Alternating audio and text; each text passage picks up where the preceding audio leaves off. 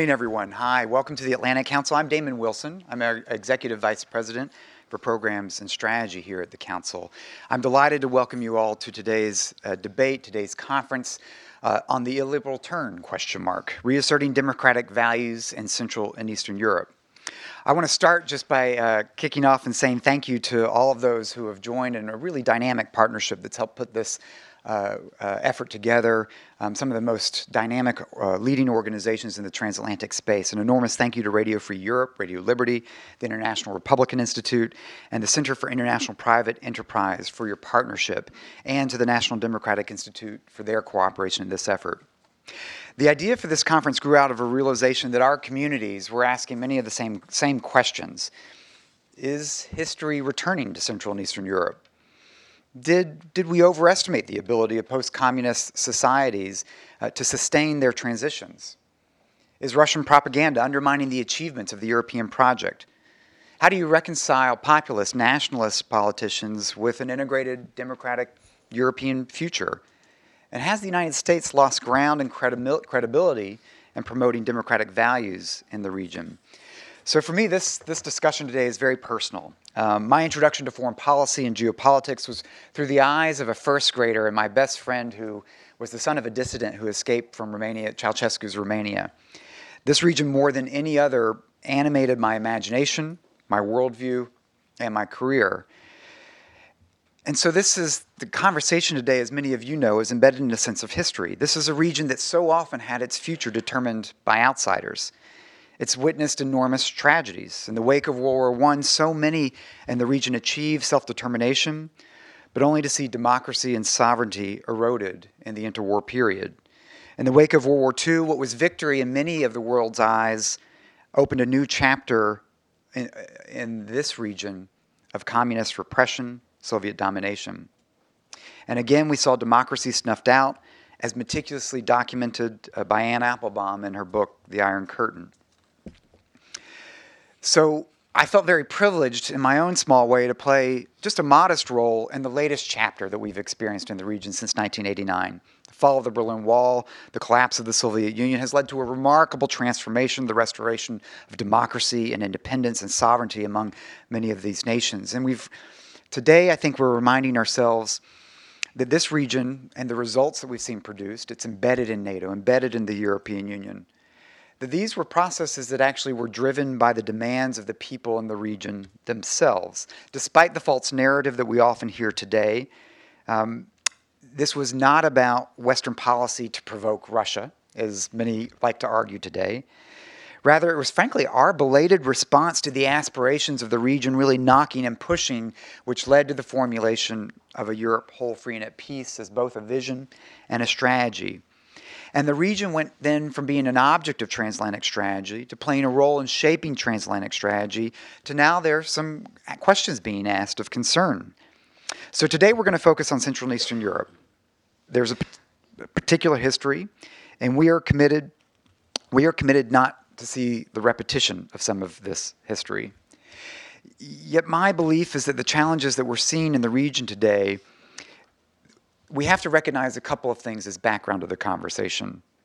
There are concerted strategy right now by authoritarian regimes, particularly in this region from Moscow, to roll back the gains of the last 25 years. This is a message that our Eurasia Center, which is helping to organize today, has been trying to bring home clearly in its work. But second, we're vulnerable in part because we're facing challenges all across the democracies of the world, of the globe. Look at the United States. Look at what's happening all across Europe with populace, crisis and a confidence of what we represent, what we believe. And I think the corollary of that is that if we go wobbly as a core community, if fragmentation begins to happen in the core, it has an outsized impact in the periphery. It's why at the Atlantic Council we've been focused on the Balkans, on Europe's East, because it's a particular time of vulnerability. But today we come back to Central and Eastern Europe. And we do so because its trials, its successes are such a source of inspiration. The shared history in the region of overcoming authoritarianism and embracing democracy and open economies underscores the transformative power of Euro-Atlantic cooperation when we work together at it. This is also against the backdrop of our own programming that's been celebrating this year the legacy of Václav Havel and his 80th anniversary of his birth. It's part of the Atlantic Council's commitment to Future Europe and what we call our Future Europe initiative that's premised on the idea that we're witnessing a historic evolution take place right now in Europe, and that the United States is invested in this outcome, and we need to be active in helping to shape that future. So all of you are here today, and all of you who are watching online, we're here to work through a couple of things today. How to understand the dynamics and recognize what's happening in the region. How to build a community that's committed to the ideals that have helped transform this region for the better over the past 25 years. But most importantly, what are the strategies, solutions? How do we join together to fight for our values and our interests? Because we believe here that we are stronger with allies. So today's conversation will get into all of this. I encourage all of you into the room and watching online to join the conversation by using the hashtag DEMValues, Democratic Values, hashtag DEMValues. To introduce our discussion and set the scene, I'm really pleased to welcome a good friend, the Honorable Tom Melia, Assistant Administrator for Europe and Eurasia at the USAID. Thank you for being with us, Tom, today. Mr. Melia is responsible for a $500 million assistance portfolio and oversees efforts of USAID missions and development programs in 11 countries, as well as several regional programs. He's been a frequent traveler to Central and Eastern Europe, serving on the ground for the United States and helping new democracies further embed themselves in the broader security and stability of the transatlantic community. His expertise on Europe is informed by a deep knowledge of the region. He comes to his current job after having served as Executive Director of Democracy International, as Deputy Assistant Secretary of State in the Bureau for Democracy, Human Rights, and Labor from 2010 to 2015. And he also previously served as the Deputy Executive Director of Freedom House, and Vice President of the National Democratic Institute.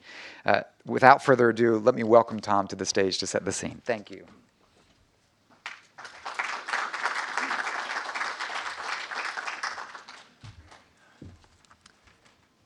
Thank you, Damon, and thanks to the Atlantic Council for convening this important discussion today. Thanks also to the co-sponsors, IRI, SIPE, RFE-RL, who are making this symposium possible today. The fact that everyone in this room knows exactly what and who I'm talking about when I say IRI, SIPE, and RFE-RL just confirms that this is, in fact, a room full of Washington insiders, card-carrying members of the internationalist elite, policymakers who talk their own language, or maybe our own language. And it reminds me of the rule of three in Washington acronym speak, which is that if there's only two words in an organization's name, then you can use the two words. But if there become three words, then you have to immediately go to acronyms. Look at the difference between the department, look at the difference between State Department and Department of Defense. We always go straight to DOD, and we all know what that means. There's the NSC, NSA, DOE, and of course the ABCs, the annual bilateral consultations that our government launches with so many countries around the world. And I say this to remind us of what has become painfully obvious, that there is a striking and widening chasm between those of us who live in world capitals, carry gold cards for more than one airline, and believe in the possibility of an inclusive world order governed by law and justice and liberal values of civil liberties and rule of law, on the one hand, and those of our compatriots in the US as well as in Europe who are honestly afraid of this prospect. And I think it's because we have not done a good enough job explaining what it is that we mean about this international global order based on law and based on values so that it would make sense to enough of our compatriots. I think we've gotten lazy at that in our domestic politics and in our explanations of our foreign policy. And we're seeing some of the consequences of that today, not only in the United States, but in kindred democracies in Central and Eastern Europe. Our challenge in a democracy is that we have to make the case to our fellow citizens about what is good policy and what are the benefits of internationalism, of globalism, of free trade, of open borders where people can come and go and live their lives freely and seek prosperity and justice. This is only going to get more difficult in the period ahead, regardless of the outcome of our presidential elections and the results of others coming in Europe. The forces of nativism, of xenophobia, of hysterical illiberalism, they're not going away anytime soon. regardless of the outcome of a particular elections. Indeed, as we are seeing this phenomenon of the appeal of the strong man, the phenomenon of the non-ideological personalism in government is on the rise worldwide. And to appreciate this, I commend to you the work of Andrea Kendall Taylor, who is now the Deputy National Intelligence Officer for Russia and Eurasia at the National Intelligence Council. So she's an analyst in our government looking at the most sensitive classified information. She's also an accomplished scholar and has published widely in the unclassified realm. And Andrea just published last week in Foreign Affairs an interesting piece about the new dictators, why personalism rules. And she talks about Central Europe and also about Russia and China and places further afield around the world. And it's a reminder that what we see happening in Central Europe is not unique to Central Europe, but it's part of a global trend. And what Andrea says, and this is why I say that things are not going to get better very quickly, is that she reminds us that rising global turmoil and insecurity indicate that the trend toward personalism is likely to persist, eliciting a widespread backlash against the core democratic values of freedom of expression and individual empowerment, because a growing share of citizens worldwide see strong leaders as a better option than volatility and chaos in the international community and at home. And the research suggests, she writes, that as individual fears of societal change and external threats grow, so too does the preference for strong, decisive leaders who are willing to use force to maintain order. This has happened in our past, it's happened in Europe's past, and it's happening now here in the United States and in Europe. And this is not just about what happens in the domestic politics of a country, but it also affects the international arena quite directly, because personalist dictators pursue aggressive foreign policies. They make difficult and unpredictable partners because they have no constraints in their own systems on whims and emotions and appeals to popular emotions. So if we think that the world is going to continue to be chaotic and violent and difficult, then I think we're going to continue to see an appeal in our politics here and in Europe to leaders that try to simplify and explain that the enemy abroad and the enemy within must be vanquished, and the temptations to short-circuit civil liberties and due process and proper democratic debate will only grow. So the challenge will continue to grow. On the other hand, resources are not growing. And those of us who are in the part of the government where we have an opportunity to shape the way that foreign assistance is being managed and spent know that right now in this region of Europe, between the EU and Russia and the Middle East, we are the parts of the world that my bureau at USAID is focused on. We know that notwithstanding the earmark that the Congress installed last December in the current year's appropriation that elevated our available resources for Ukraine and the neighborhood, we still are less than half of where we were 6 or 8 years ago in terms of the resources available in Eastern Europe for a whole range of assistance programs, from energy infrastructure to economic growth to health and education, to say nothing about the potential for supporting initiatives in the democracy, human rights, and governance realm. So if we in this room and the people who are going to participate today think that more ought to be done in America's engagement in this region, then we're going to have to build a broader, deeper consensus that we're willing to put our resources where our policy intentions take us. And as we do that, as we think about the possibility of doing more to support democratic voices and democratic forces in Eastern Europe, I also am hoping that in the rebooting and whatever the next administration looks like as they think about this region and these policies, that we will add to what we have done historically in terms of supporting democratic processes and good governance, and begin to think harder about what the content of those processes ought to be. We have often been tempted over the last 25 years of promoting democracy and human rights and good governance in Eastern Europe to pick winners, to decide that one leader or one party is more like us, is more democratic, is more likely to govern well than the available alternatives. But we've usually resisted coming in forcefully in support of one or another candidate or party in other countries' elections as they have become more democratic. And we've reverted back to process and procedure, which I think most of the time has been the right answer. But I think going forward we need to think harder about what are the content of these procedures and think more about what the liberal values that this conference today is about, what are the implications of tolerating illiberal values, illiberal sentiments, illiberal political movements and forces and leaders, and think about whether there's a way for us to be more clear about the kind of policies and values and principles that we want to see embodied in our partners, just as we continue to argue that and debate that here in our own country, whether process should trump values or whether values ultimately matter more than the procedures. So these are challenges that I'm going to leave for my colleagues and my successors at USAID in the coming months. But I think the wider community of those of you who care about Central and Eastern Europe may want to revisit this and think harder about how we promote our values as well as good democratic procedures. And so with that, I look forward to listening to the conversation today and bringing that home to our deliberations in the U.S. government. Thank you very much for your attention.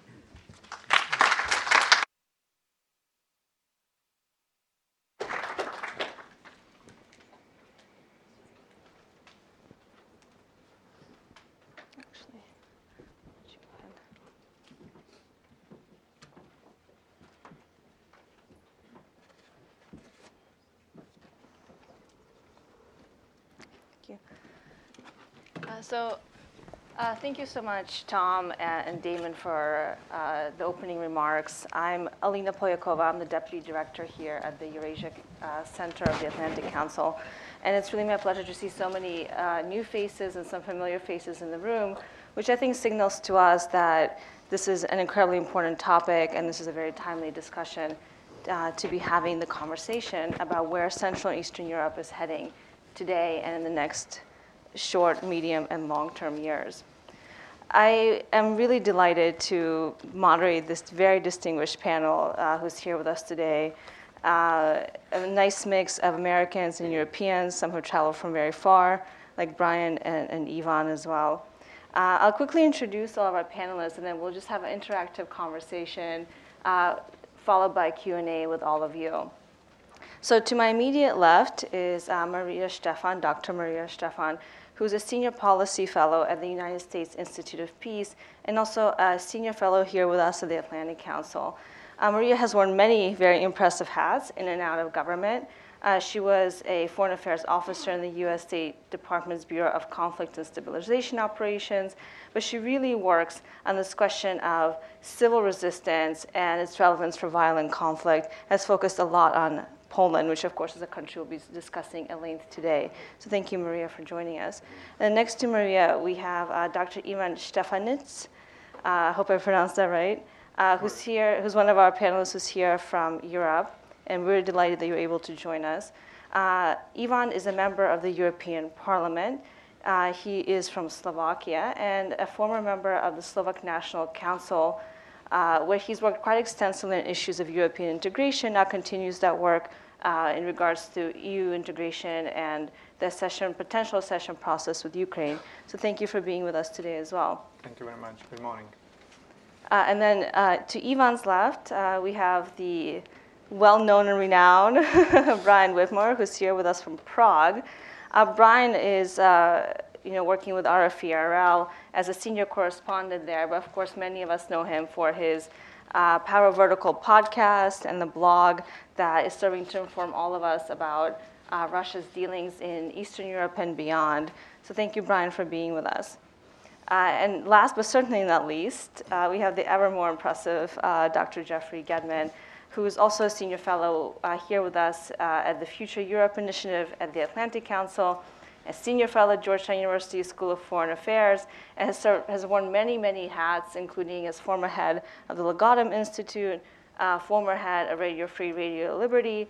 So really, thank you for joining us here today as well, Jeff. So without further ado, the title of this conference, which we're delighted to host together with our partners today, IRI, SIPE, and Radio Free Radio Liberty, and in cooperation, of course, with the National Democratic Institute. But many of us were really concerned about the trends that we are seeing today in Central and Eastern Europe. This idea of the illiberal state re-emerging, you could say, again, in the countries that we thought were very clearly on a certain specific path of development towards Western values, liberal democratic values. And most notably, Hungary and Poland are the two countries that are often mentioned here as the cases to watch. But in other places as well, far-right populists, anti-EU, Eurosceptic parties on the left and the right are gaining at the polls across the regions. In Slovakia, just in the elections this spring, the far-right gained a combined 17% of the vote in the parliament, which is a first in that country as far as I know. So as other Central Eastern European states may follow suit, as disenchantment with the EU continues to grow, anxieties about terrorism, the refugee crisis continue to put more pressure on national governments. I want to open this up to you, Jeff. You have worked in this region for many, many years. You've seen the democratic transition unfold across the post-socialist space. Are those of us who are voicing concern, are we doing so prematurely? Are there really these illiberal trends? Are we seeing democratic backsliding in the region? Should we actually be concerned? Are we really ringing the alarm bells a little too early? Alina, thank you. I don't think it's premature. I think it's vigilance, but I also think there's a context for all this. So let me, if I could, just take a moment to tell you what I think the context is that might help frame our conversation this morning. The first thing is, I think we broadly in this community and friends of the region were a little bit impatient and a little bit naive in thinking that in a decade or so, these countries would, so to speak, graduate from the school of democracy. Okay?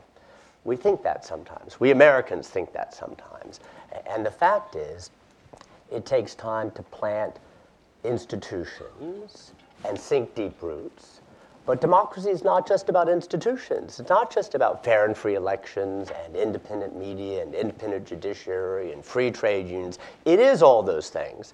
But it's also about habits and values and behaviors. And it takes time in the face of history, in the context of culture, to develop those things. I would add that democracy is very hard to grow, but it's very hard to maintain. So this morning we're focused on Central Europe. Look at Western Europe.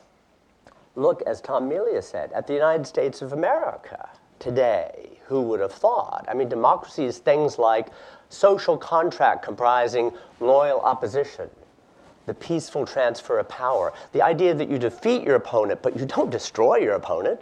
That's not democracy. So I'd just like to say, first of all, it's hard. We started. Our colleagues, our friends, our allies started, but I think it was generally naive to think that in a decade or decade and a half you've arrived. The second thing I would say, Alina, is of course it's true that democracy has to be homegrown. We've heard that 1,000 times, so let it be repeated. It can't be imposed, and we can't dictate it. We, whoever we are, IMF, World Bank, India, even the Atlantic Council, can't impose democracy around the world, even the Atlantic Council. At the same time, external actors do matter. And I think if you look at the last 15 years, a couple of things happened that are troubling. First of all, the European Union became preoccupied with other things, important things, sovereign debt crisis, Greek bailouts, but turned in some sense away from the project of growing and helping and supporting and nurturing this region. The United States, if you look back, 40,000 feet above, we pivoted away twice, didn't we? Once to the war on terror and once to Asia, so to speak. But we did reallocate our political capital, our diplomatic capital, our resources, in part because we thought this project, so to speak, was complete. And of course it wasn't. And then, of course, last but not least, that other external actor, Russia. As we pivoted away, Vladimir Putin's Russia pivoted back. And so there's no misunderstanding. The problems are homegrown. It's not Russia behind everything. But as a nudger, aider, abettor, dropping poison, using disinformation, using corruption and kleptocracy as initiatives and instruments of power and influence, we pivot away. Democracy is not complete, so to speak, and Russia's back. That's a difficult combination. Let me leave you with this thought. Where are we now? It was the British Prime Minister Harold Macmillan who once said to the question, what do politicians fear most? You know this quote, he said, events, dear boys, events. So bloody hell, you know? Of all times, refugees, terrorism, populism, new nationalism, new relativism, hardy Euroscepticism, now terribly inconvenient. But that's the context, and that's what we have to deal with. Thanks, Jeff, for putting all that on the table. A lot of challenges, a lot of things that we need to think about. I think we'll come back to Russia, of course. That's something that we will discuss at length with Brian as well. I want to stay on the region for a moment. You brought up this idea of the incomplete democracy, the idea that we're all waiting for the end of history, and then the end of history didn't come. And of course, Hungary and Poland as well have now become these emblematic countries where we see the rise of what Prime Minister Orban has called the illiberal state. Jeff, just to stay with you for just a second about Hungary, because we can't not talk about Hungary. Do you see Hungary as a model for other countries to follow in the regions, or is this something that's really just a temporary, ephemeral consequence of the processes you described? Well, Alina, I don't know if it's a model. It's a case study and not a very happy one. And I think it's a good case study because I think it really warrants a lot of unpacking. I won't try to do that, and you have other distinguished speakers who are ready to move on with the conversation. I would say it's a very important question. Do we have an Orban problem, or do we have a Hungarian problem? I'd like to suggest probably both, but remember it's a country where a party like Jobbik, anti-Semitic, xenophobic, illiberal in every sense of the word, can become the third largest party in the parliament. Second question, do we conflate things? I happen to have known or know Viktor Orban since the 1990s when he was first 34 years old, a member of parliament, before becoming prime minister for the first time. Orban's always been a Eurosceptic, a Margaret Thatcher-style Eurosceptic that has not favored the transfer of great amounts of sovereignty from national capitals to Brussels. Does that make him an authoritarian or a Putinista? Not so sure. He's always been a social conservative. Now, some of you may deplore that, but social conservatism is actually part of the fabric of our democracy in the United States of America.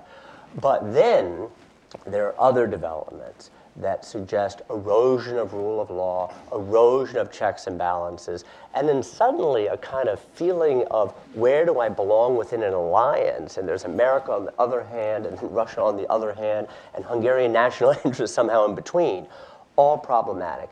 I think it's a great case study. My fear is that what's happening in Budapest and Warsaw will tell us more about the next 10 years in this region than the last 10 years.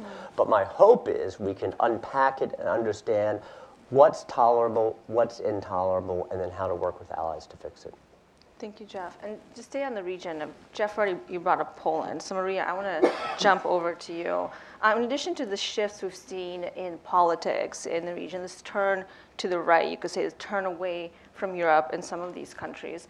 Poland, on the other hand, has had one of the most vibrant, largest civil society movements against socialism, the Solidarity movement, which many of us know about. But now that country as well faces the similar challenges in maintaining that vibrant civic space.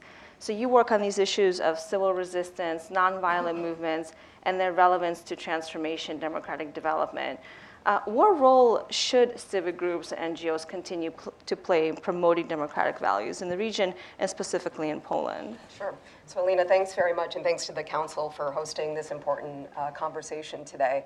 I think, building on some of Jeff's points, and to your point about specifically the role of civil society, as Jeff noted, it takes time to build and develop habits, values, and behaviors. In other words, it takes time to develop a democratic culture. And I don't think you can imagine the development of such a culture without an active, engaged citizenry as sort of the cornerstone of democratic development.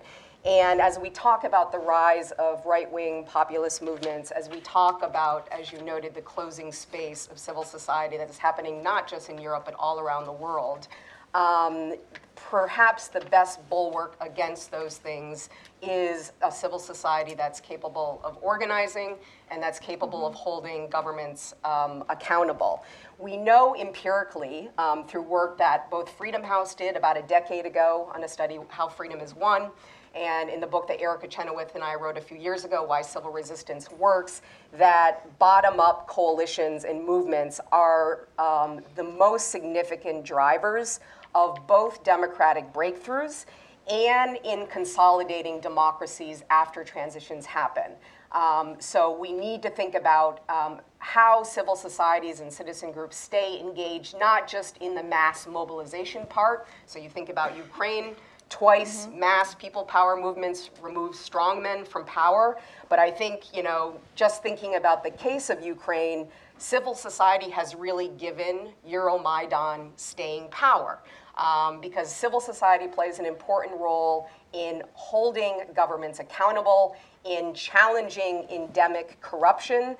So an interesting case in Ukraine, which is facing, as you know, as the expert on this country, tremendous obstacles in reforming corrupt institutions, is that you've had this real vibrant civil society that's coalesced around reform packages. So one example of that being the reanimation package of reforms, which has brought together about a dozen different civic groups to mobilize, rally, and hold the government accountable to various reform packages. So this is critical. In the case of Poland, yes, so this is another country that's taken an autocratic turn. The Law and Justice Party has attacked free media, has attacked independent judiciary.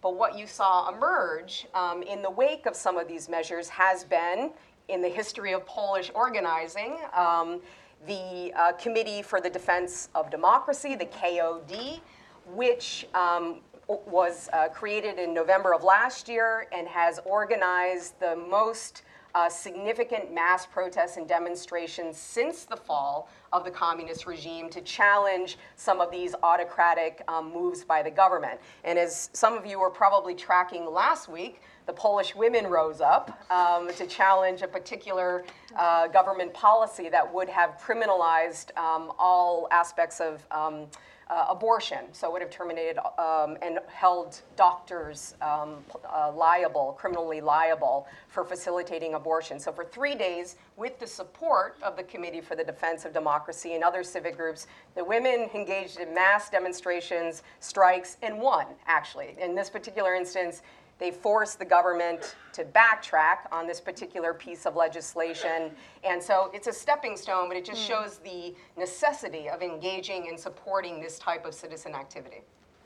Thank you, Maria. Thanks for bringing in Ukraine, of course. We're focusing today on Central Eastern Europe, but we can't forget about the countries that are still aiming to enter the EU despite all the problems and potential challenges the EU continues to face. So I will come back to kind of tying together Poland and Hungary and this idea of the autocratic regime rise and the role of civil society. Because, of course, as we see in Ukraine, despite the most harshest circumstances, the most corrupt regime, you still have the ability with a vibrant civil society, with a mobilized population that believes in their ability to determine their future, to rise up and say no to when things go too far. But Ivan, I really want to bring you into this conversation as well. Jeff made an interesting point. He said that he thought, or he feared, that what's happening in Warsaw and Budapest today might determine what will happen in the region for the next 10 years. You are our expert in Slovakia. You are from the region yourself. Slovakia faces a difficult political situation, as we talked about earlier already. But it also now has an opportunity to make its mark on the European Union. Slovakia holds the presidency of the Council of the European Union right now. You yourself are really in the center of these conversations in the European Parliament. And one thing that Slovakia has said is a priority for the presidency is to promote a globally engaged Europe that seeks to maintain the momentum of the accession process across the region and beyond. So could you tell us a bit more how you see the current situation in Slovakia, and how can the current opportunity for the presidency promote liberal democratic values in the region, with perhaps a note on civil society specifically. Sure. Thank you very much, Alina, for question and for invitation. Well, situation in Slovakia is not as difficult as in Hungary and Poland, and also situation in Czech Republic is not as difficult as Hungary and Poland, but it is very much connected because so-called V4 countries, they cooperate very much. They have very often common position also on the European level, so they are really together and they influence each other.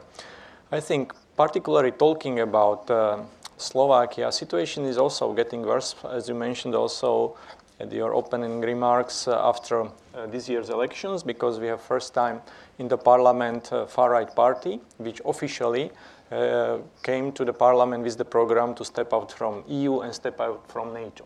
So far, it has been general consensus in Slovakia about foreign policy, about our security policy, but now it is not because of these far-right extremists. In my view, there are 3 points which should be addressed, and first point is education. I think we forgot to talk about education and to do something for our students, for our young people. And I think this is the point which is valid not only for Slovakia, but for the whole Europe. In most countries, just the young students are not educated about modern history. When I go to the schools for different discussions, they simply don't know why we are in EU, what was history, what was 1989 revolution, what is really democracy for. So we forget to teach them about democracy. And I agree very much with Jeff's point that it must be continuous process. It is not just to establish rules and it works. It is not like in economics or in politics, which is easier, but in talking about democracy and talking about democratic rules, we have to still work on that.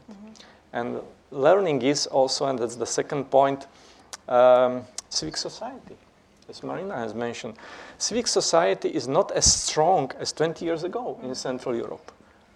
There is no voice of NGO which would be raised during scandals, during really major issues. There is basically no NGO talking about Russian propaganda, about Brexit, about major security threats. So unfortunately, I have to say, it has been already mentioned also today, that US a little bit stepped back from Central Europe, and this room has been filled by Russia, by Russian propaganda. And that's quite serious issue because that's official Russian policy, so-called hybrid war, so-called propaganda during or throughout web, throughout IT tools. And according to last research, 30% of young people, they prefer so-called alternative media rather than traditional ones. So it means just they believe much more propaganda than real media. And as we can see, the result of elections, just talking about Slovakia right now, almost 30% of people who came first time to vote, they voted for far-right. It was the result for far-right extremists. Just young people who didn't have proper education, who didn't have proper experience with democracy. So we have to work with them. That's really the challenge for politicians, for NGOs, for academics, for teachers. So we have to change our role and we have to face these challenges. And you mentioned also a very important fact that Slovakia currently first time hold EU presidency. And I have to say that's interesting fact which has been recognized because Slovak Prime Minister, he's by the way former communist, and he's closer to Russia than to European Union. So in this context, very, very similar policy like Viktor Orban in Hungary. And what he did in past, he addressed different topic in Slovakia than in Brussels. For example, in Brussels, he voted for sanctions against Russia because of situation in Ukraine. But when he came back to Bratislava, he said in Slovakia, I'm against sanctions. And similar policy was practiced by Viktor Orban, by the way. So this double face. But now, during EU presidency, He's not doing that because it's not possible. So at least we look like very pro-European country. He tries to do his best because he is now very much visible. He cannot have a double face.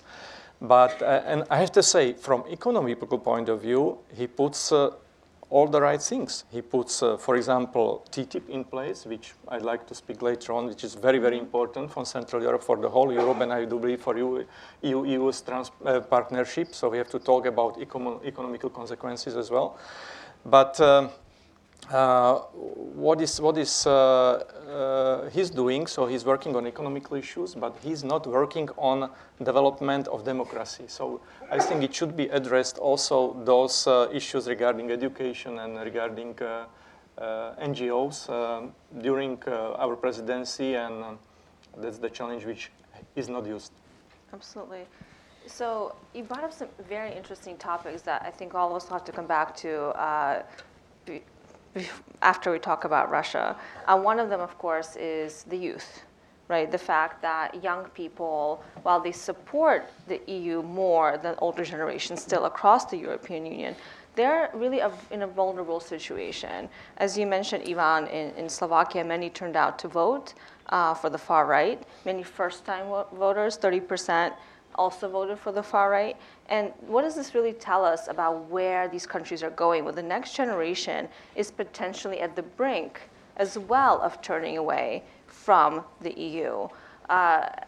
In many ways, as the older generation has started to do as well. And I want to pick this up and also want to talk about the drivers of this, which one of them you already mentioned, which I think is the economy and this question of trade and where's that leading us, right? We see some of these patterns in the US as well, of course. But Brian, we can't stay away from Russia anymore, even though we might like to. So in many thanks to your work at RFERL, I think it's becoming common knowledge that Russia's strategy for Central and Eastern Europe is not benign, but that in fact it seeks to exploit, magnify the fragmentation within and between countries. Whether that be through disinformation campaigns, which Jeff already noted, political networks of influence, including kleptocratic networks, or other ways of trying to undermine democratic values in the country. At the same time, as Jeff also already mentioned, Maria as well, most of the trends we're seeing in the region are domestically driven. So what can you really pinpoint for us? What exactly is Russia's role in this? And what kind of impact is this strategy of destabilization having on the region? Thank you, Alina, and thank you to the Atlantic Council for the invitation. You're right. These problems are not invented by Russia. Russia didn't invent xenophobia in Europe, but it's exploiting it. Russia didn't invent Euroscepticism, but it's certainly exploiting it. Russia didn't invent anti-Americanism in Europe. It's been there for a long time. I know, I live there.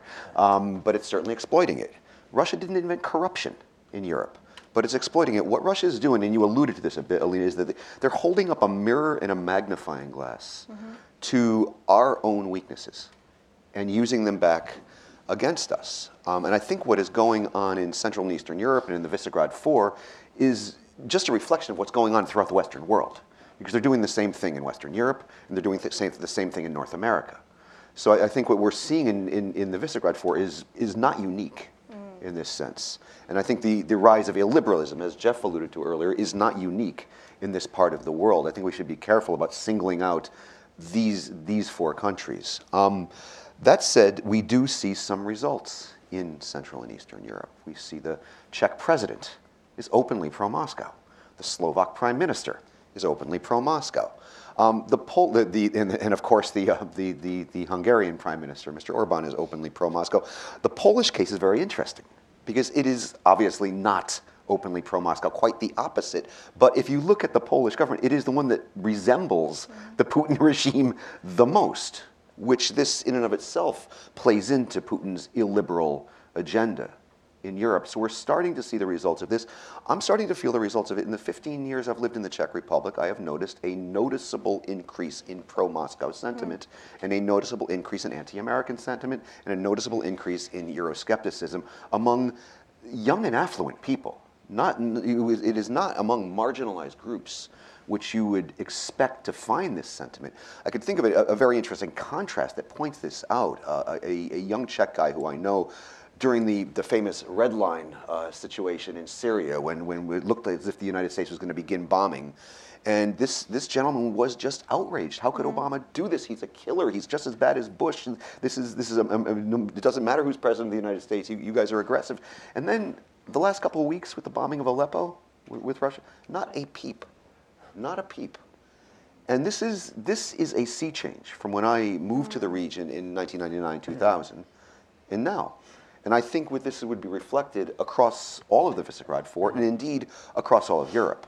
So yes, to answer your question, Russia is very skillfully exploiting weaknesses that are already there. Part of that, there's good news there, that if we start to get our own house in order, if somebody is using a weapon against you, which is a mirror, well, if you could fix what's in the mirror, then you take that weapon away. And I think this is something that the focus should be on ourselves as much as on the Russians here, without letting the Russians off the hook, because I think they're playing a very, very corrosive game here. Thank you, Brian, for laying that out. I think one thing I'd like to get you to talk about a little bit more is you mentioned that the V4 countries are not unique, right? That Slovakia is not unique in some, Czech Republic is not unique in other ways. So kind of the bigger picture, right? Russian strategy for the EU at large. Can we see what's happening in the V4 sort of as a microcosm of that? Are there differences? I mean, I know Western Europe is a little bit outside your wheelhouse, but you live in the region. So I wonder if you could talk a little bit more about, what are the impacts that we're going to see from Russia's destabilization strategy beyond the region? And what does that really mean for the EU? More broadly? Big question. No, a very good question, but it's actually, fortunately, this is something I've been talking about around town all week, so it's kind of fresh in my mind. Put very bluntly, the European Union, the existence of the European Union, presents a domestic political problem for the Putin regime. The existence of the European Union. The existence of a transparent form of governance close to Moscow's borders, which acts as somewhat of a magnet on the most creative and productive part of the Russian population. This is a domestic problem for the Putin regime. I don't know when this shift happened, but at some point, the Kremlin decided that the real threat, despite its rhetoric, was not the United States, it was not NATO, it was the EU. It was probably, my guess, is somewhere around the time Ukraine was ready to sign the association agreement. But this model of transparent governance that is close to Moscow's borders is a danger to this regime. This model of consensus-based integration is a threat to Moscow's coercive-based integration. And this idea, this miracle that 28 states could act together as one political unit, goes against the very way that Moscow sees the world. Because the Putin regime looks at the world I often joke that Putin wants to party like it's 1815.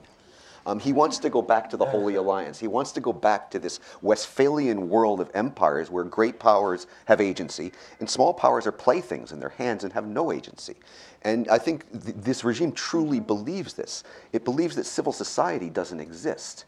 Civil society is something that must be manipulated. Therefore, you had the Euromaidan. And, well, we didn't do that, so the Americans must have done it.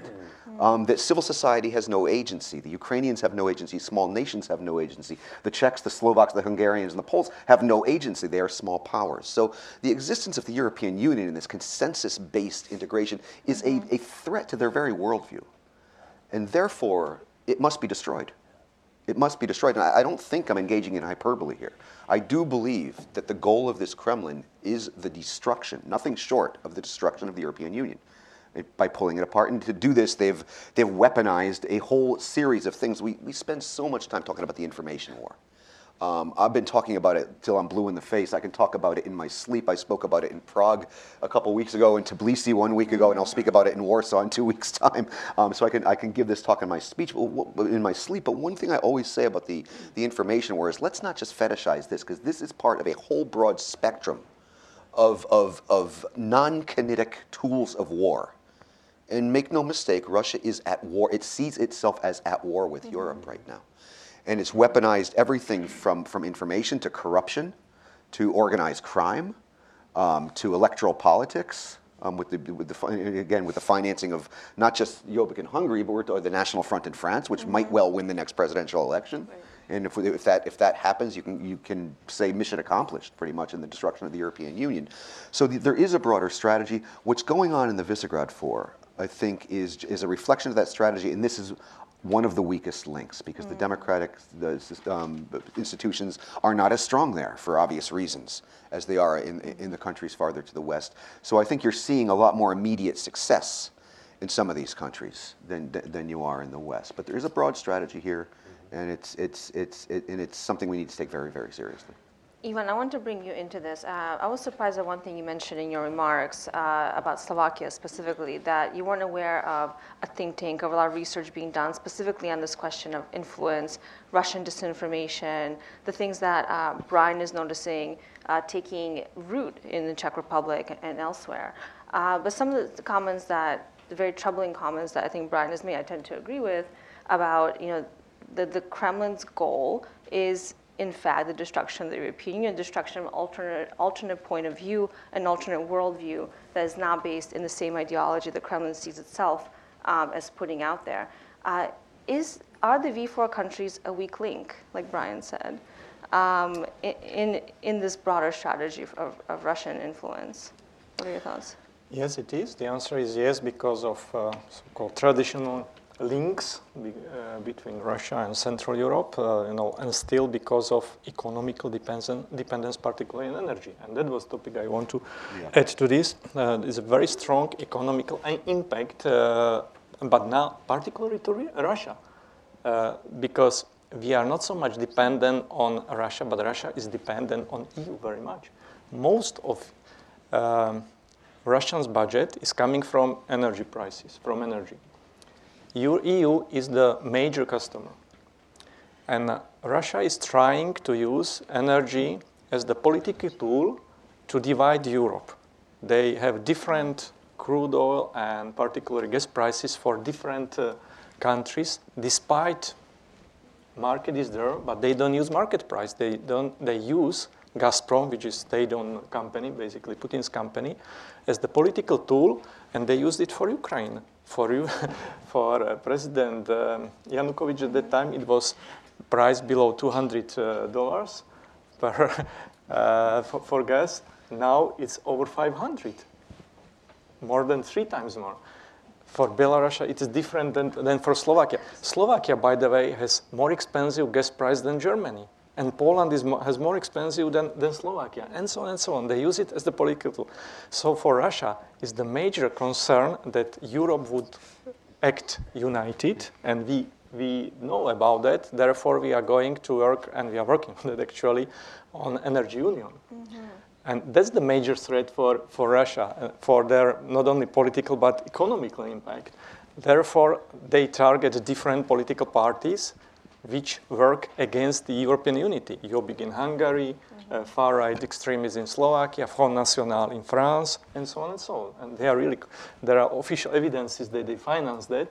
Just all the parties and all the people who are against European unity. That's right. This strange bedfellow relationship that the Russian government has developed with far-right populists across Europe has been going on for some time, but I think it's important to keep talking about it because it's not just isolated incidents, as I think everybody on this panel is pointing out. These are connected efforts. They're part of a broader strategy to sow disinformation, mistrust in our basic democratic values. And Maria, I want to loop back to you on this. Civil society, I just want to go back to this idea of how Russia has actually been using its toolkit of influence, you want to call it that, to not just in the energy sector, not through just kleptocracy, but also to undermine the vibrancy of a pro-democratic liberal civil society across the region. Some of the trends that Brian has outlined over the last 15 years, is this also something that you're observing in the civil society space? Yeah, and I think, so where I would quibble maybe a little bit with what Brian said about Putin or believing that civil society has no agency, I think he knows the power of civil society's agency, which is why he's expending so much time, energy, resources, effort to suppress civil society, whether it's the ream of anti-NGO laws, declaring civic groups foreign agents, which means spies essentially in Russia, making foreign funding of NGOs all but impossible.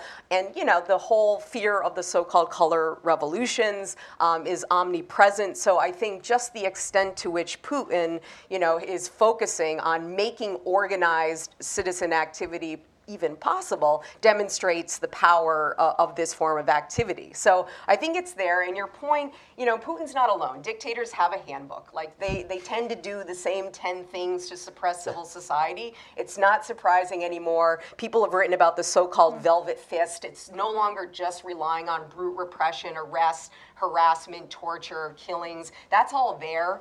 It's being used in Russia and elsewhere, but there's soft forms. And there's co-optation elements. There's creation of gongos, the so-called the pseudo-civil society. Yes. So the creation to suppress a truly independent, you know, engaged citizenry in order to prevent any organized threat to their power. And that's the problem that these organized civic groups pose. So, but otherwise, I agree with it. I mean, I guess we'll have to agree to disagree on that. In the past, I did take this view that Putin was basically cynical, and this was just rhetoric. But over the past year or so, I've basically come to the conclusion that he actually believes his own hype. And that even things like the foreign agents law, implicit in that is that civil society doesn't have its own agency. It is a tool of foreign powers. It's a tool of the Europeans, or it's a tool most likely of the Americans, and most likely even more specifically of the State Department or the CIA. So I think even in the way this legislation has played out, Putin understands the power of civil society, but he doesn't believe civil society is an independent thing. He thinks, in my opinion, and again, we're getting into Putin's head, and that's a very, very dark place where it's hard to see anything. So I guess with the necessary caveats here that I'm speculating as well as anybody that tries to get into that very dark place that is Putin's psyche. But I believe he actually believes his own hype right now. I think I'm in that place. But one of the things that being a Russia watcher teaches you the hard way is epistemological modesty, because we're always adjusting our belief. But that's where I am right now. I think he believes his own hype. So there's this duality there, right? Because on the one hand, we've seen the Kremlin under Putin's most recent term move very quickly to repress any form of civil society, freedom of expression in Russia. After the 2011-2012 protests, I think really shook the regime because it planted this fear that something like a color revolution could happen in Moscow, right? So I think there's understanding that civil society, these grassroots efforts are absolutely key for democracy, yet there's also a fear of that and potentially a view that these are, you know, just manipulations by the West, et cetera. But Jeff, you know, I want to kind of bring you into this conversation. We put a lot on the table. And I kind of want to put you on the spot and get us to kind of bring it all together a little bit. So just a small effort for you, I think. You know, we talked about these trends in Russian strategy towards Eastern Europe, that Central Eastern Europe is a potentially weak link in the region. You mentioned yourself about your fears for the next 10 years. Maria has mentioned that dictators learn, right, across contexts, across countries. And of course, Ivan has highlighted the energy and the economic aspect of all this. So I don't know, can you give us a big view of how all these pieces fit together, what the domestic drivers that are pushing these populist parties forward, the anti-EU sentiments, the disenchantment, and on the other hand, coming from the top, you know, Russia's influence in all of this? Alina, thank you. First of all, you all are a great panel. I wish I were in the audience. I think it's really interesting. I'm taking a lot of notes. Maybe some thoughts in no order of importance. First of all, to Yvonne's comment about democracy never being complete, there's a book I commend, Tom Maley was commending and recommending reading. I'm going to recommend one too. There's a German writer named Werner Peters, Peters, who wrote some years ago a book about democracy in America, and it's called The Existential Runner. And it's not just about democracy in America, it's about democracy. And when are you done? Never look at the state of our politics. So back to my original point. It's hard, the institutions and values and habits and behaviors, and we have to adapt constantly. And so Maria said, dictators work from a handbook. Well, we do too, or ought to, but boy, you better update that manual all the time and be very agile and very creative. Second thing I was going to say on economy that Alina just mentioned, it's something, Ivan touched upon it, it's something that panels like this, we're mostly political people up here, probably don't give, or certainly don't give enough attention to this country too. We need jobs and growth. Europe needs jobs and growth. Eastern Europe and Southeastern Europe and Southern Europe, jobs and growth. And that's something that business people and economists and the top political folks among us ought to work much more in a much more collaborative, focused manner. The footnote I'd add to that, and concern I have going forward, we always look at a screen and we see 13 things and we struggle in managing those 13 or 17 things. There are all those things that are not on the screen quite yet, or if they're on the periphery and not in the center, having to do with economy, having to do with political cohesion, technology, and developments now in robotics and artificial intelligence. They're going to have big impact here in Europe. I don't know if it's 8 years or 11 years or 14 years or 19 years, but I know enough to know that driverless vehicles, that's the tip of the iceberg, and it's going to have dramatic impact on workforce structure, employment, social cohesion, and political stability. The last thing I'd say, Alina, is as is often the case, and me too, we talk a lot in discussions like this about Kremlin. Are we inside his head? Are we on top of his head? Are we on his chin? What is he thinking? What does he want? What is he really about? What really makes him tick, We seldom or not sufficiently talk enough about what we do want. Right. And somehow that's been slipping and sliding. Yeah. Here in the United States, in the administration, the opposition, for me, it's no longer clear what our vision is and what our strategy is. I think we're in a moment where both Europe and the United States find ourselves in a bit of a pickle. I'm somehow kind of on to quoting British politicians today, but remember Winston Churchill, who said, democracy, worst form of government, except compared to everything else. Well, guess what? It actually still applies. And right now, democracy is broken. To some extent, different ways in different places, but it's broken. Free enterprise since 2008, a big shock economically, financially, morally, intellectually, psychologically. Free enterprise needs to be repaired, but somehow we, the Atlantic Council, the partner institutions, the next administration, the European Union, we've got to get back to an assertion of the ideals and principles we care about and be clear, what do we stand for? What are we willing to defend? How will we allocate resources? And how will we sacrifice? Right now, it feels to me like the West is on the defensive and kind of confused, and once again asking, what will he do next? And I think we want a world where he and the authoritarians are worrying, what will the Democrats do next? Thanks, Jeff. I want to give the rest of our panelists a chance to respond to what Jeff just put out there, starting with you, Brian. But I do want to mention that we're going to really dig down to all of these things you put on the table, that all of us have put on the table on media, the economy, what is the role of the private sector in all of this. And then, of course, our last panel is going to focus on what is to be done, that big question. And so, Brian. Yeah, no, as Jeff was talking, I was having deja vu. I felt like I was in 1977 or 78, 79, because we've seen this movie before.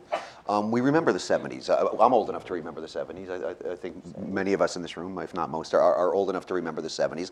But I remember this time when it seemed like the West was drifting. It seemed like there was malaise across the land, to use the phrase that Jimmy Carter never actually used. There was angst. There was a sense that the Soviet Union was on the march and was invading places and gaining on us.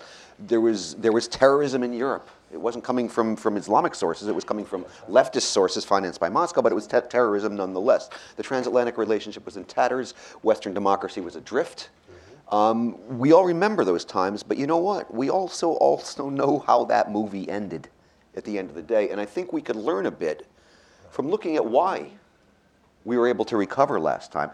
And to use the negative example, I'm not old enough to remember the 30s, thank heavens. But I think that the negative example, if the 70s represents the positive example of that we've been through this before, we've gotten through it, let's look at what we did right last time to get out of it. What did we do wrong in the 30s? Because I think these are the two places, the two metaphors where we could be, because there are a lot of parallels, and they've been pointed out by a lot of people between Europe today and Europe in the 30s. They're frightening to contemplate, but I think they're not nonetheless real. So I think that we could learn a little bit from history here. Mm-hmm. Ivan and Maria, did you want to respond to that? Yes, I very much agree with just point that I think that's the lack of vision currently, but I would put additionally lack of leadership as well. Mm-hmm. We don't have enough political leaders to establish this vision and to go through. Maybe except of Angela Merkel in Europe, but she's really alone. We need much more. Such people like Ronald Reagan, Margaret Thatcher. So really, we need leadership for that. And still, I'd like to add one more economical point, which is in fact political one. 25 years ago, Visegrad countries sold almost everything what they produced towards east. They traded between themselves, but towards east. Now they shifted the whole production towards west. For example, Slovakia, just a small country, 90% of GDP is export. And from this export, majority towards EU countries and so also towards West. So economically, this transition has been successful. It was not the case regarding democracy, as we talked before. But talking about this vision, I think economy is very much connected with democracy as well. And I think we need to have also economical vision for future. Taking into consideration also new technologies, I agree very much with the point of new ITs and automated driving, which will improve productivity, but maybe there will be major shift of job losses or in different job occupations. We have to talk about that, and we have to have vision, and I would very much like to have common EU-US vision. And therefore, for me, TTIP is very much, it's so important, and for me it is not the end story, because it's not only about enlargement of common market. It's also about what to do with world trade, what to do with standards, because Asia is growing very fast. If we don't establish standards together, we, EU and US, we will copy them. In a couple of years, we will be forced to copy them. I think we have to be more active to establish standards of products, services, and just world trade. And we have to talk openly about this vision, about strengthening our cooperation. And of course, security, fortunately, it is still going on, but also economically, there are some opportunities. Thank you. And I know we will come back to this topic as well, so I hope you will stick around for the conference and comment on the next panels. And Maria, before we go to the audience, did you want to respond to some of those? Just very quickly, I would agree that we're on defense when it comes to even talking about democracy. You know, I think we've become very shy and reticent to talk about democracy as being integral to our national security and, frankly, to international security. And I think in an era of authoritarian resurgence, which we're seeing around the world beyond Europe, now is not a time to decrease investment in democracy and governance, both in the US government and beyond. Now is a time to think creatively about how to support civil society and ways to help them organize, to help them reopen democratic spaces and to defend democratic spaces that are being shut down. And so I think, you know, just having, being able to go back to that conversation and to defend the linkages between security and democracy has to be where we're going moving forward. So I want to open this up to the audience. So if you have a question you'd like to pose to our panelists, please raise your hand. There'll be mics coming around. I just ask that you introduce yourself and your affiliation. Sir, please. Please wait for the mic.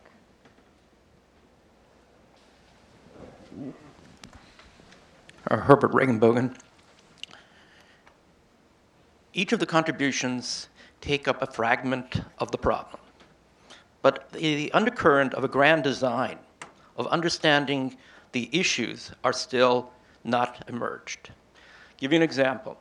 We talk about the individual as having the democratic core of understanding which makes a country what it is. Yet we're talking about structures. We're talking about NGOs. We're talking about these different elements. But we don't talk about the Constitution. We don't talk about the Treaty for the Functioning of the EU, Article 3, which includes those types of principles like the Bill of Rights. We don't talk about how this is being communicated to the people, the individuals. And as someone who teaches Europeans, I can tell you they're frustrated because this is the element that is not occurring. We're not talking with the people. We're talking at the people. So my problem here in this discussion is we're not getting to the core. And there are many other issues as well, but I just leave that for my first statement. Thank you for your comment. Anybody want to respond, or we'll just let that one stay as a comment? There was no question. No, I mean, I just, talking at the people, Vice, when I'm talking about movements and citizen organizing, this is all about human agency and citizens having the power in Europe and beyond. It's not us talking to them. And in fact, I mean, and that's what's been shown empirically, is that citizen organizing and nonviolent resistance is what is inherently responsible for democratic change and development. So it's nothing that, it's not about preaching, it's about supporting people who are ultimately responsible for bringing about change in their societies, Europe and beyond. And I also think this speaks to the question of democratic deficit within the EU. And I can tell you that we are thinking about this issue of strategic communications, why the EU has not been better at communicating specifically to young people, why the EU has been so successful in many ways versus focusing on the failures. And I do think this is changing, but it's very slow. Democracies move very slowly. We don't have the benefit of dictatorship to move as quickly. Ivan, do you want to comment on that? And I'll go back to questions again. Very quick comment. I agree with that. There is the lack of communication with people, and therefore this mistrust or the rise of nationalism is also based on this lack of communication, unfortunately, and we have much more tools, particularly social media. Unfortunately, extremists are much more skillful and much better in social media in most countries. So that's the challenge for politicians and civic society also to use new technologies. Thank you. More questions from the audience, please. In the back there, please. That side. Bastian, hello.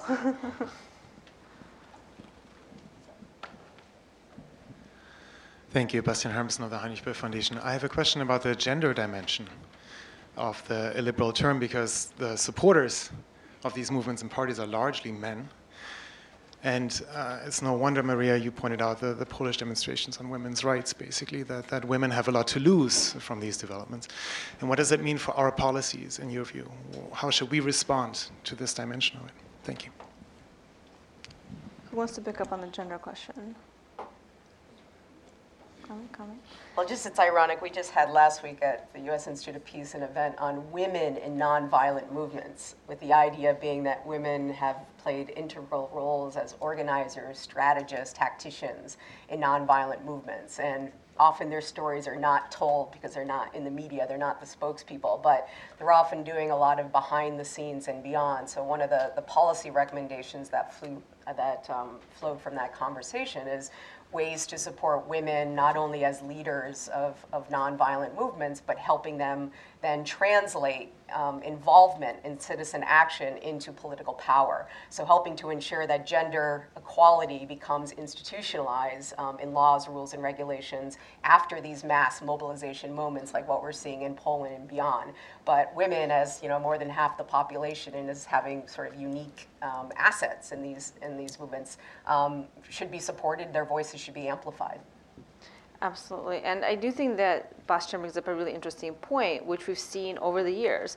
The people who vote for far-right populists do overwhelmingly tend to be men. And there's a certain, you could say, machismo to the rise of these authoritarian leaders across not just Europe, but perhaps in our own country as well.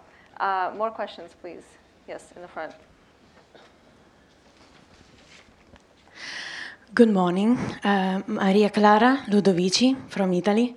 I'm doing an internship for the American Legislative Exchange Council. So my question is exactly, actually it's more a comment. I would love to give you my experience as a young professional. I've been a student recently, and yes, Mr. Stefanich, right? Yeah, young adults don't really have a good basics of modern history. We study a lot from maybe ancient past, like Roman Empire and so on. So it happened. So many things happen in our land, in Europe. But for that reason, we focus too much on what happened thousands of years ago, but we don't really study what's going on now, why we are in the EU, why. So the modern history, so that would be great to do something about it. So maybe to focus more on the modern history, and so we can really be strong and maybe influence other people afterwards. So about the importance of the EU. This goes back to the strategic communication question, also education. Ivan, did you want to say something about that, Brian? Just one comment, agree very much with that. And we should talk not only about education of students, but also about education of teachers. Because very often, teachers didn't have experience with, they are old ones that didn't have experience with new methods, and really they don't know still about democratic rules. So they should be educated first, but it's very much needed to change say schooling system in most European countries, because European Union it's very much a developing project. It is not the fixed projects. It is not a federal state. It is union of states. And competencies are changing. Mm-hmm. Almost every year are changing. And people very much, they don't understand what it's about. Who is responsible for? What is the responsibility of national states? What is the responsibility of European institutions? And it's also about democratic deficit. They complain, but they don't know very often what does it mean, democratic deficit. So that's the complex issue, but I very much agree we need to improve education. Right. I have a question to you, because I recently had a conversation in Prague with a Slovak colleague, and she was telling me something that was just utterly fantastic to me. That in higher education, high school education, history does not proceed beyond the Second World War. Exactly. This is remarkable. That's the point. It glosses over so students are not taught about the communist period and the post-communist period. That's remarkable. Yes, that's the point. They don't know anything even about communism. They don't know anything about Cold War. Why is that?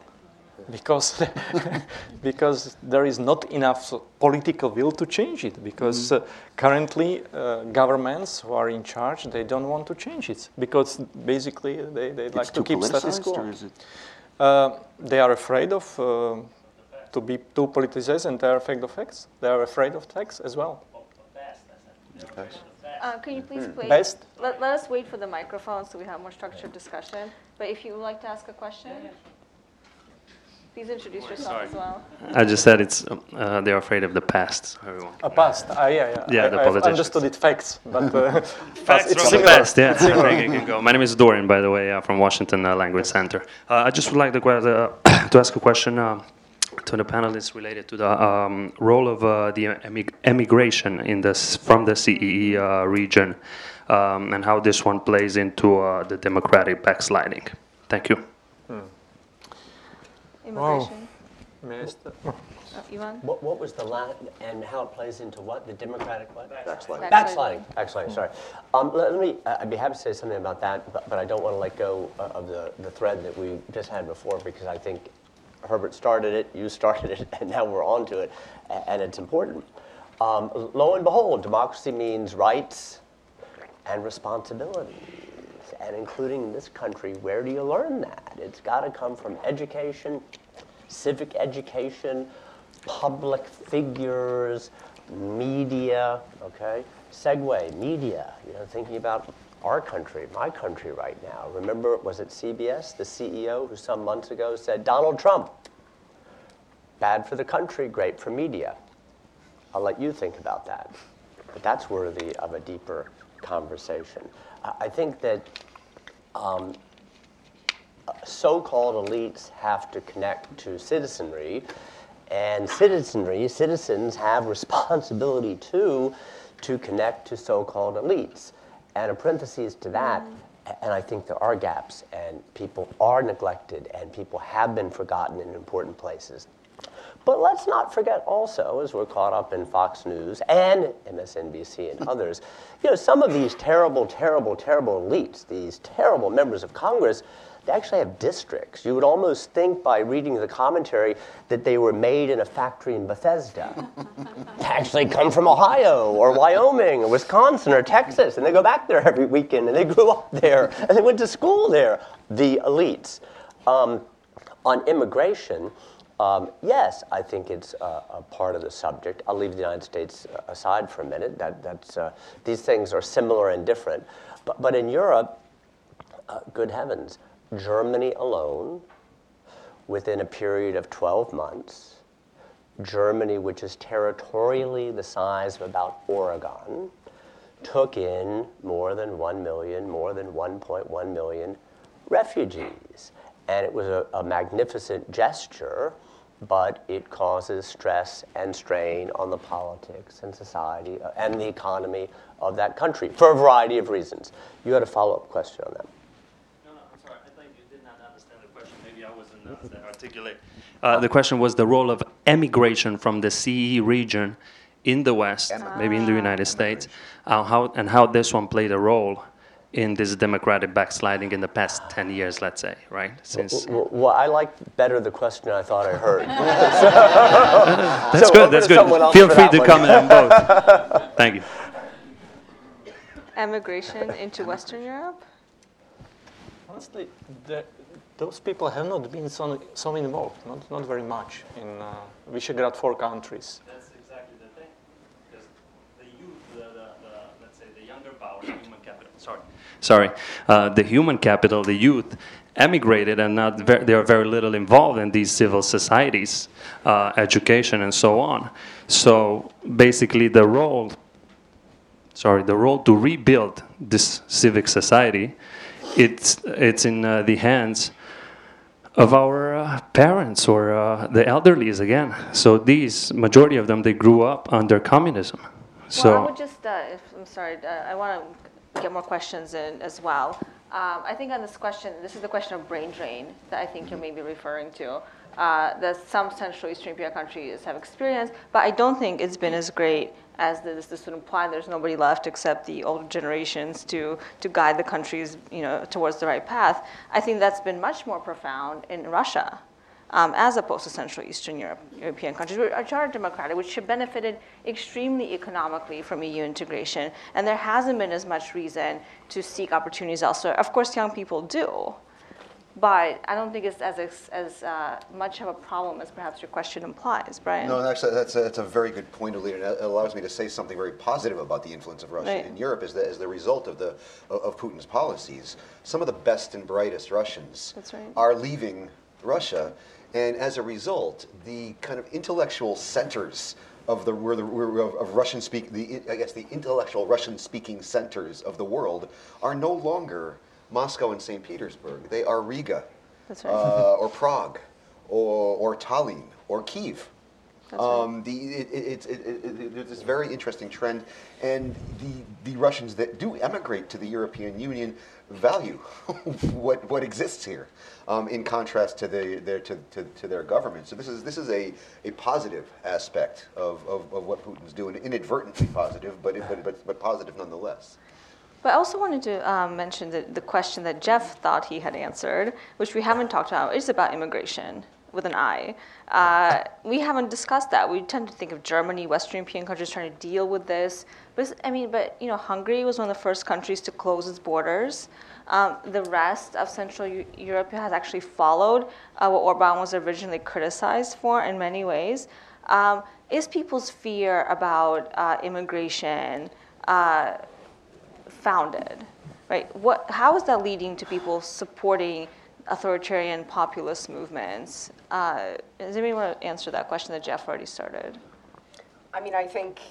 Just to take a micro example, I grew up in Vermont, and I come in Rutland, Vermont. We've had a back and forth between a Rutland welcomes versus Rutland first involving 10,000 Syrian refugees coming, where literally 2 camps were created, and they're using the exact same arguments that we're hearing in Greece and elsewhere. They're a health risk. They're going to take our jobs.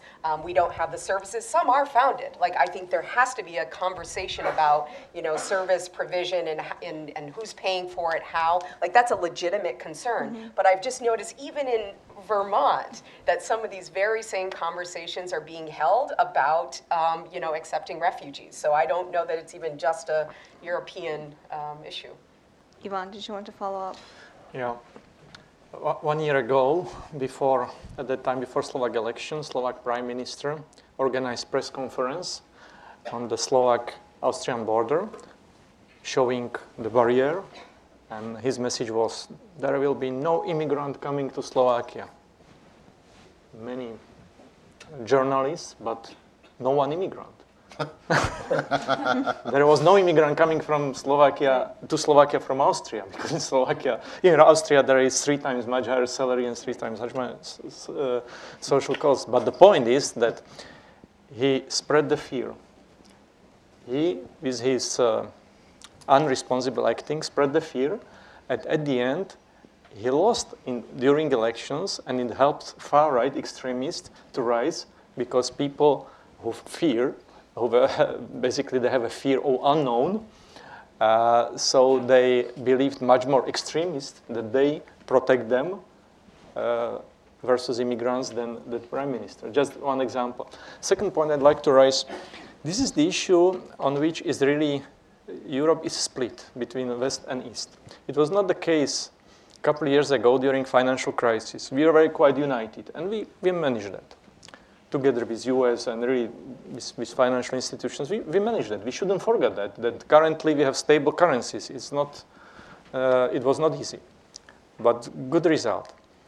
During now immigration crisis, countries are split, and I have to say, I have to give a credit to Germany, because many people are saying that Germany opened the border, but it's not the fact.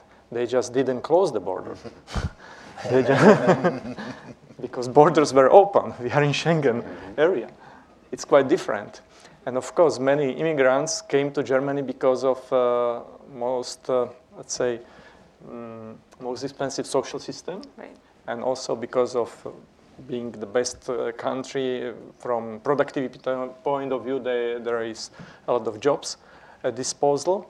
But one point I'd like to mention here is also, and Jeff mentioned that, the lack of responsibility. This is also part of democracy, being responsible. All the Visegrad countries so far only benefited from European integration. Since 2004, last 12 years, they just were getting European funds, and they were getting a lot of money for infrastructure. And now everybody expected, particularly Western Europe, they expected that now we have the problem, it's our common European problem. And everybody was so surprised that Eastern European countries, they didn't help. Nobody expected that they will solve migration crisis, but there was a general expectation that they will be constructive and they will try to help somehow. So I have to say I'm ashamed, being from Central Europe, that this was the position of all Central European countries, and they were driven by populism, nationalism, xenophobia, and all this. And the same, Slovakia, Hungary, Poland, Czech Republic, everybody, they preferred national interest before European common interest. And I think that's the fact we have to take into consideration. And Tom, I wanted to bring you back into the conversation. Thanks. I'm tempted to say that this has been a more articulate and elaborated version of what I said at the outset, but I think this conversation has reinforced some of the themes we started with when I spoke at the top of the day about a tumultuous world, one that seems in disorder, whether it's domestically and especially internationally, because especially the stuff you can't see directly is scarier, because all you're seeing is what you get through the media. So the fact that there's a crisis in Slovakia about all the immigrants coming when there aren't actually any immigrants coming is a reminder of the way that issues can be used and abused by politicians. I mean, in this country in the last 10 years, I think experts and police authorities will say that crime is down from where it has been in previous decades. And yet there's a rising anxiety about disorder and crime in our cities and in our communities, which doesn't match up with the actual facts about criminality and violence and crime. So it's a reminder that politicians can take either facts or incidents and enlarge them and exaggerate them to create a political agenda, or they can completely manufacture them. There's non-fact-based politics as well. And we're seeing that in Europe and in the United States. I mean, your neighbor Hungary recently had a referendum to make sure that no foreign refugees could be resettled in Hungary by the European Union. Well, Hungary did have a large number of, as the port of entry for the European Union. Hungary in the last 2 years had a huge number of refugees come through, but none of them are in Hungary today. They all walked through or took the train and kept going. So the referendum that was held a few days ago to ban foreign resettlement of refugees into Hungary is to solve a problem that doesn't exist in Hungary, just like you talked about the election campaign in Slovakia. So I think that this is a reminder that in order to improve the chances that our children and our fellow citizens will have a fact-based approach to politics and policymaking, that we need to go back to education. I mean, it's bracing to be reminded that in old Europe, in Italy, and in new Europe, in Slovakia, history ends with 1945. If you haven't educated your high school students about what's happened in the last 65 years in Europe and the world, then you haven't educated them about anything that's relevant to their lives. And so I think civic education, basic education is something that we have overlooked and ignored to our peril, and it's what we're encountering now, which is a generation of people, even in a free society, in free Slovakia, they don't know what they haven't read, or they don't know what they haven't been told. And so I think it may be an elevated, unrealistic expectation to expect our voters to be better informed than their education enables them to be. And so we need to get back to the basics of education about history. I mean, a contemporary American history class that talks about the contested nature of citizenship, about arguments about what inclusion and equality and citizenship means. That's an interesting education that tells you that there's different views on equality and inclusion and citizenship and what the implications are. That's hard stuff. That's interesting stuff, but it can be taught. Kids do learn it. And adults can sometimes remember what they learned in school. So not in math, but maybe in some other things. So anyway, I just want to say I really appreciated this conversation, which I think has elaborated and fleshed out some important things for all of us to think about going forward, not only in our domestic system, but in the way that we try to assist democratic development in other lands as we think through, as we reboot for the next administration. Thank you for that intervention, Tom. We have just a few more minutes, so let me take just 2 more questions. Please keep them brief, and I'll ask our panelists to also keep their responses brief. Sir, so your question, and then the lady in the back in the green. Yes. The mic is right over there. Thanks a lot. I'm Gia Nodia from Georgia, but right now I'm a Reagan Fassel Fellow in National Endowment for Democracy. So we are talking, I mean, it's mostly of political expressions of this illiberal turn, but it's also obvious that it's rooted in change of public mood or general breakdown of liberal consensus or zeitgeist or whatever. It's of course very difficult to explain why that's happening, not only in Central and Eastern Europe. But my question is about frequently used economic argument, which Brian sort of mentioned, and it was said that Visegrad countries benefited a lot from membership of European Union, and now you see Euroscepticism rising, which is sort of counterintuitive, right? And sometimes explanation is that, yes, some people benefited from these integration processes, but some not, and it's those others who are somehow voting for these far-right parties, etc. But Brian mentioned, I think aptly, that it's exactly young and affluent who are leading, maybe in a sense, this drifting away from liberal consensus of which we are talking. So do you have any maybe greater comments, any of you on that? So maybe more kind of social economic level of these changes of public mood? So thank you for that question. Let's take one more from the young lady here in the green. So please introduce yourself. Please keep your questions brief. We have about 2 more minutes left. Okay, my name is Ingrid Korsgaard, and my question is really simple. We've referenced a little bit about U.S. politics and Fox News and the scariness this is kind of happening right now. What do you think the next American administration should do for Central and Eastern Europe? And what do you think is actually a realistic outcome given our 2 options right now? Thank you. I think that's a really big question. Unless somebody really wants to have one specific policy, I would keep that till the last panel, because that is the focus of the last panel, unless somebody really wants to comment on it. Brian, I know you wanted to go back to the first question. I will say one thing is I studied the rise of power populism for many years, 12 years, and it is absolutely not true that the young people are leading this. We are seeing more of them moving in that direction, but the young people are still underrepresented in terms of who votes for the far right. So they're still more pro-European than the older generation. I think that's important for us to put out there and keep in mind. It is not the young people who are driving this. Brian? Yeah, no, Gia, thanks for that question. I mean, and that said, though, it is noticeable That's right. that there is a surprising amount of the young and affluent who are moving in this direction. And my answer to why that's taking place, I think, is simply that the European Union is a victim of its own success. I mean, you look to Abraham Maslow's hierarchy of human needs, which all of us at probably at one point in our studies took a look at, is when your base needs are taken care of, you seek higher things. So you're seeing this take place with the young. They're taking the gains that they got out of the European Union for granted. And I think even in what I've noticed in the Czech Republic, and I assume this would be the case as well in Slovakia, is that the generation that remembers communism clearly values what it has now, and you tend to not see the desire to go to something else. But the younger generation, which knows nothing except the stability and prosperity that existed in the period of being a member of the European Union, and I would also, along those lines, contrast that and to recall the Euromaidan and recall the flag that people died under. It was the European flag.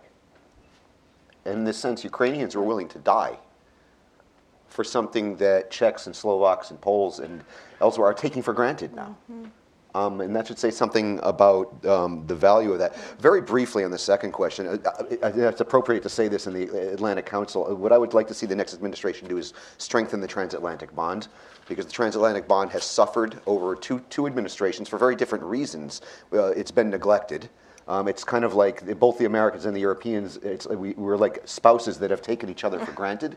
And before you know it, your marriage is in trouble. And I think this marriage needs to be renewed. So that's what I want to see the next administration do. Thank you, Brian. And Ivan, very briefly, and then I'll give Maria and Jeff a 20-second response. Thanks, Ivan. Yeah, I've been to Georgia a month ago, and I was pleased to see many European flags there. And also it's the case in Ukraine, where I go very often, at every institution. So the point is that we have more pro-European mood sometimes outside EU than inside. So that's positive. That still many countries in Eastern Europe, which are not member of EU yet, they see EU as really the objective to step in. And just to the US administration very shortly, I'd like to see really common EU or US-EU, not only defense, but also economical strategy. Yeah. And Maria? I mean, I would just say on that point, bringing the conversation of democracy and making it more a central focus of U.S. foreign policy would be a great starting point at all levels, starting with the National Security Council, and then, devising policy programs in support of democracy and linking it to other issues. And I would just say, too, on the youth issue, I think the important point here is that youth are organizing in different decentralized, non-hierarchical ways. And I think the challenge for us, policy-wise, programmatically, is to find ways to engage youth in these ways. They're the most critical actors, but embracing them where they are and understanding why they're organizing outside of traditional structures and institutions which they no longer trust, embracing that and finding ways to support them, engage them, I think is part of the solution. Absolutely. Jeff? 2 bullets. Number one, I think one has the feeling in the last decade and a half that democracy and free enterprise are not winning. And I think that's has a terrible contagious effect. People need to feel and see that they're on a winning side, locally, nationally, internationally.